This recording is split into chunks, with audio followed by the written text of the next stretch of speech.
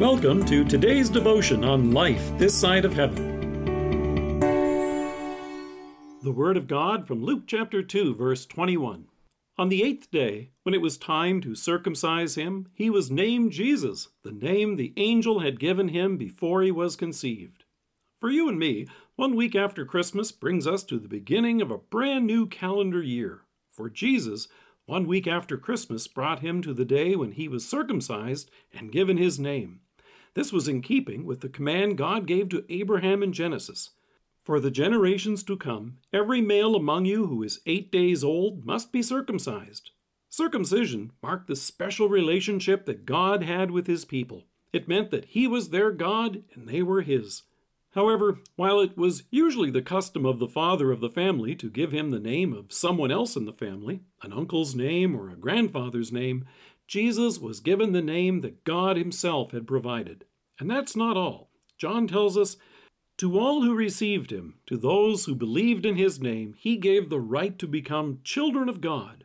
Through faith, you and I now also have this special relationship with God. But when we look back over the year now past, we haven't lived up to what it means to be a child of God. In fact, we haven't even done a pretty good job in the 7 days that have elapsed since Christmas. Your patience may have lasted as long as the family visit. Words may have been spoken which you wish you could just leave behind in the old year. We can see how we haven't lived up to what it means to be a child of God. But in love for you and me, that's what Jesus came to do for us. Jesus came to live as a child of God perfectly in our place. And that's why the angel was so specific when he told Joseph, "She will give birth to a son, and you are to give him the name Jesus, because he will save his people from their sins." And the Apostle Paul goes on to tell us in Philippians, "He humbled himself by becoming obedient to the point of death, even death on a cross.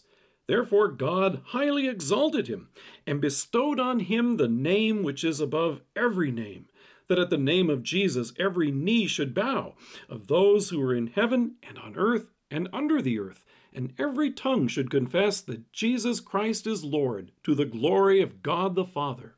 Here's a name that means everything. Apart from Jesus, there is no other means of having our sins forgiven and being restored to a right relationship with God.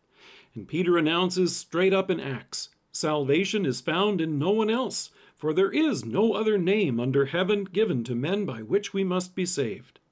But when referring to the Scriptures, John assures us, "These are written, that you may believe that Jesus is the Christ, the Son of God, and that by believing you may have life in his name." That means that not one of your sins of this past year follow you into 2020.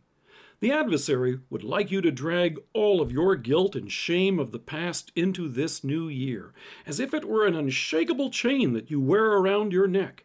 But Christ himself has come, and the only thing you wear now is his righteousness, which comes through faith as a gift in his name.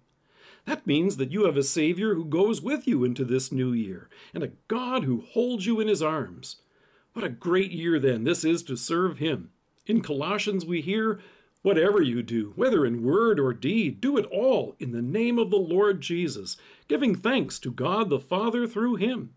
And as the apostle reminds us, what a great year to praise him.